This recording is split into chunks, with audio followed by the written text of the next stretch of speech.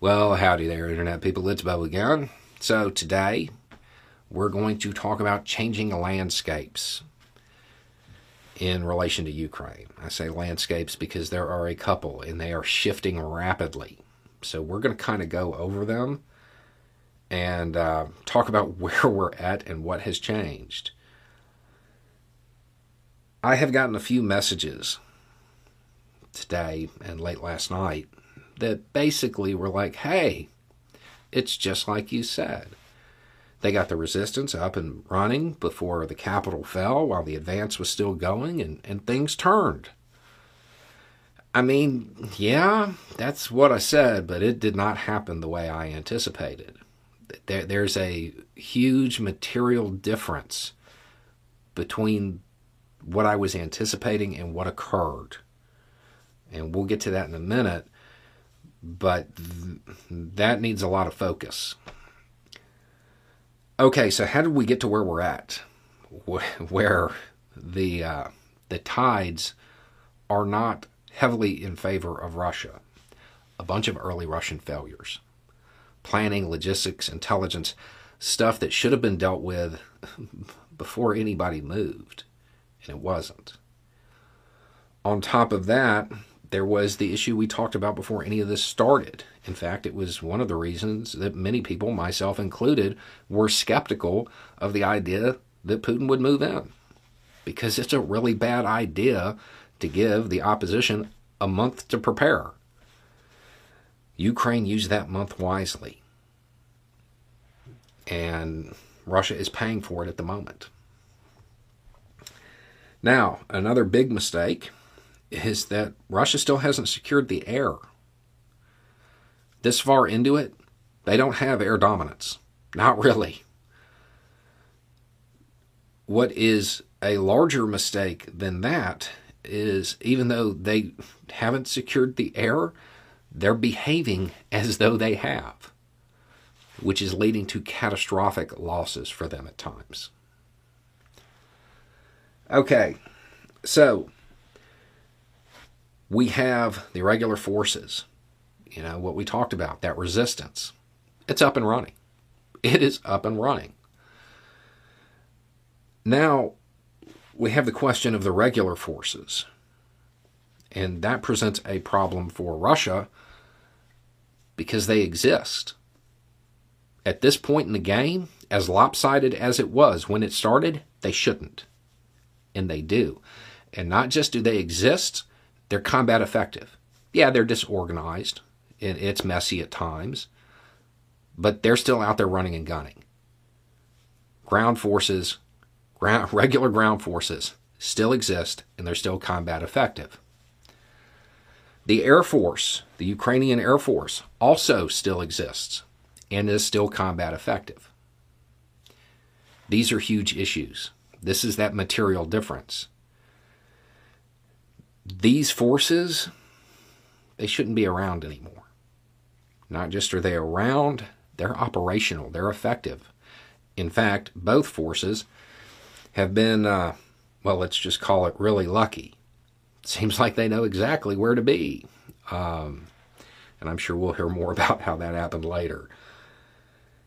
The reason that this is a big material difference is because it sets up a dynamic where Russian forces have to be ready to counter both. Now, I dislike comparing anything to this particular conflict because every pundit uses it to describe it all the time. Everything is like this, it's like this conflict.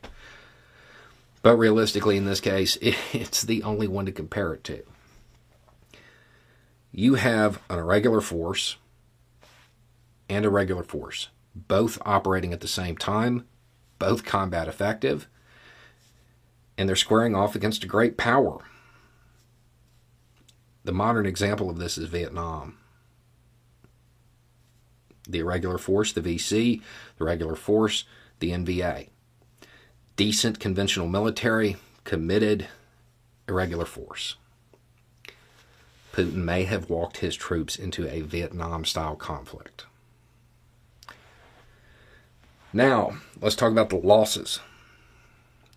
anytime there's something like this, these numbers are foggy at best, you know. And what tends to happen when there's a wide range of estimates is that people start to look at it like score.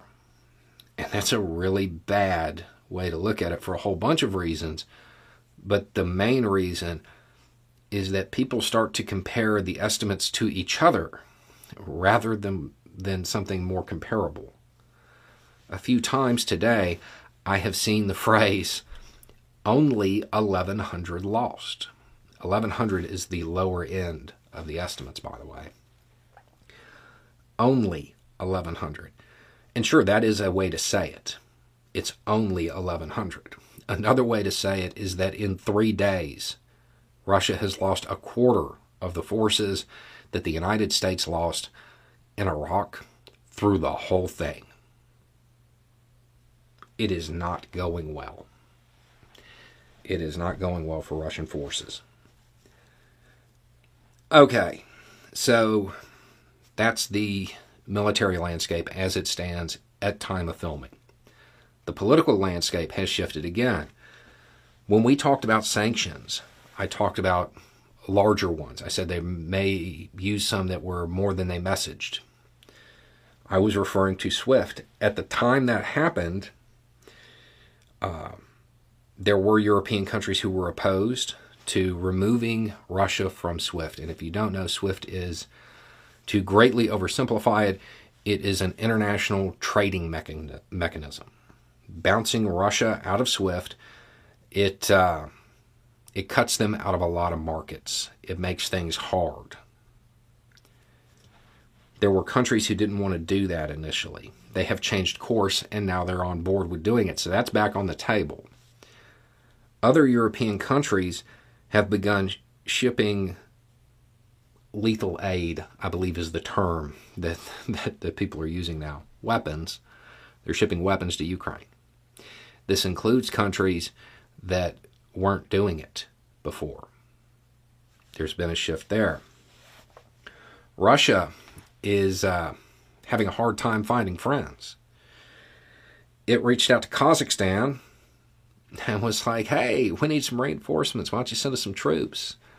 And Kazakhstan's like, oh, you need troops? I suggest you open a recruiting station. And didn't give them any. That was unexpected. That would be like the British asking the U.S. for troops and the U.S. saying no. On top of this, Biden has asked for billions to assist in various ways with Ukraine. Back in Russia, the generals can no longer hide how bad it's going from Putin, which I'm sure they were initially. Putin has shut down Twitter in Russia. It is going bad enough that he feels he has to control the flow of information. Because what is available on Twitter, well, it's just too much to overcome through normal propaganda channels. So he has to shut it down. He is also dealing with protests already. It's not going well politically there either. Now, this obviously pushes the question of, well, does that mean he's going to withdraw?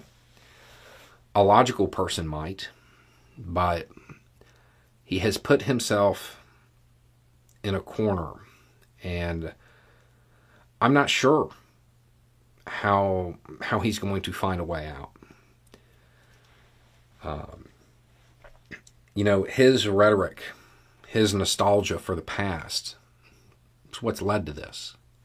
This idea of rebuilding Russia to former Soviet glory, to being a player on that level again. It's going to be hard to convince other nations that he can do that when he's having a hard time with this. It's going to be hard to sell the idea that he's going to build a country that can tangle with NATO, all of NATO, when he's having a way harder time than he should with Ukraine. This is a major embarrassment for Putin. So, as far as what this changes, not a whole lot, really. Changes the hows, but not really the outcomes yet. Main difference is that, it's not that Russia is going to lose or is guaranteed to lose. They still have a massive edge. A lot of the errors that they have made are correctable, but it certainly is not hopeless for Ukraine by any means. They've got a shot. Even beyond that, they have already entered the make it cost phase. The goal of making it too costly, either in political capital or real capital or other metrics that get used in conflicts, they're already at that point where they're trying to just run up the bill for Russia. And they haven't lost the capital yet. The Ukrainian resistance is doing very well, and Russia is doing very poorly. Russia can correct some of their errors. Some of them they're going to have to live with for a while. Because of the early successes on the Ukrainian side, that has shifted international opinion. It has made other countries more likely to help. For Americans, this is the way it's always been, think back to the Schoolhouse Rock song. Once the colonials showed that they could win, that's when other countries started helping. It's kind of the same thing here. The more wins that Ukraine racks up, the more willing other countries will be to assist in whatever ways they can. And Zelensky is proving to be an incredibly charismatic leader.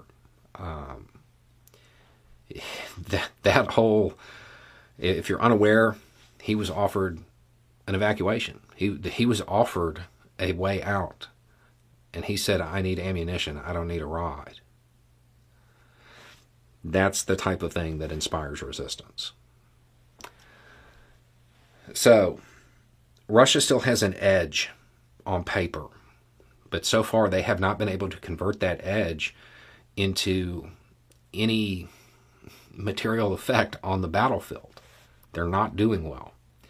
It's an embarrassment to Putin if he withdraws. So it's likely that he's going to throw in more troops. But Ukraine has been as bad as Russia has been doing. Ukraine has been doing that well. They've been doing better than expected. So they're getting more assistance from the West. There's not a lot of calls to make from this point. We have to see what they actually decide about SWIFT, how Putin responds to that, how Putin responds to the protests, how Putin responds to the situation on the ground and being denied extra troops from other countries. There's a lot in flux at this moment. And I don't know that a whole lot of it will be resolved before Monday. Because while all these soldiers are out there in harm's way, the politicians, well, they got to get their weekend in. Anyway, it's just a thought. Y'all have a good day.